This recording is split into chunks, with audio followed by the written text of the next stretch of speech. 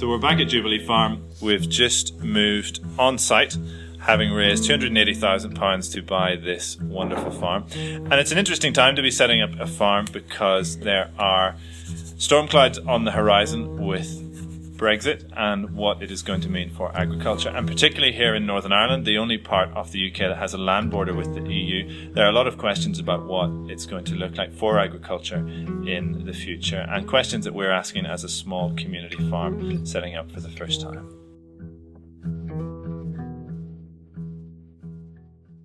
So to think about some of those questions and the challenges of Brexit for Northern Irish agriculture and the small family farms that dominate our farming profession here, I'm joined this month by Conor Macaulay, who is the BBC's correspondent in Northern Ireland for food and farming and the environment.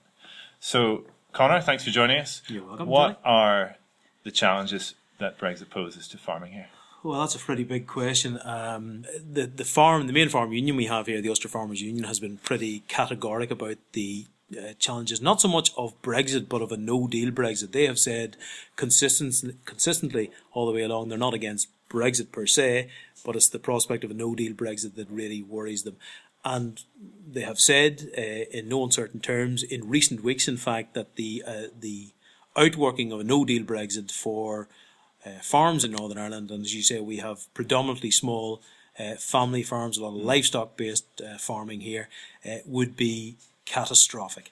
And the reason for that is essentially that the trading relationships in a no-deal scenario, which is, what we appear to be facing into at the moment, as best we know anyway, would mean that it would be very difficult for particularly sheep and dairy sectors here, and beef, of course, as well.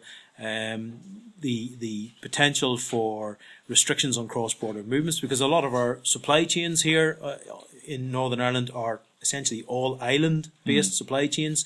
So we send a lot of meat to the south, or live animals to the south to be slaughtered. We send a lot of milk to the south to be processed. We bring a lot of pigs into Northern Ireland from the Republic of Ireland for processing here. So there's a great deal of integration of the supply chains in Northern Ireland, and anything that's going to disrupt those is potentially going to have, as the Ulster Farmers Union has said, catastrophic implications, and it's really going to potentially hit farm incomes. And as we know, farm incomes are not big incomes by any manner of means, and of course, particularly here in Northern Ireland, they are heavily dependent on existing EU subsidies.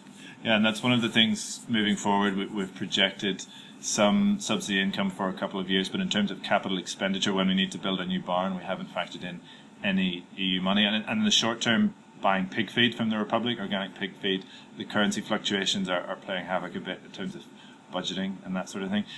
We were talking just beforehand about the problems Northern Ireland faces at the moment, not having a current executive in place.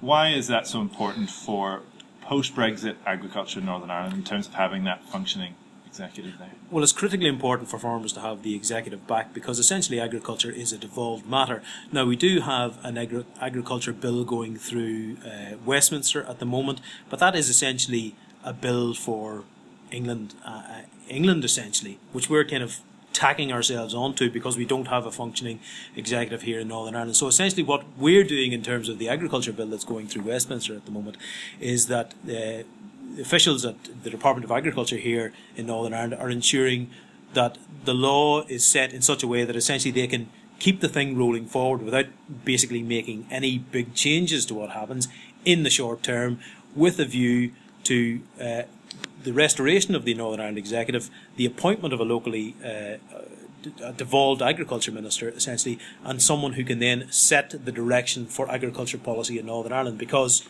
agriculture is a devolved matter. We need our own policy. We need our own minister to set our own policy. Civil servants say we can't set the direction of policy, only a minister can do that. So, and there is the bones of a policy there. We had a big consultation document not that long ago which set out the shape of a potential future policy for Northern Ireland. But the reality is that has been consulted upon. The consultation responses are in the department, but the department cannot really do anything more with that in terms of setting a policy until we get an agriculture minister back, and that person then decides what way we're going to go locally. Because the reality is, what would work for England will not necessarily work for us, because the structures of farming are much different. The climate challenges are much different. So to finish up from Jubilee Farm this month, Mark Twain famously said, buy land, they're not making it anymore.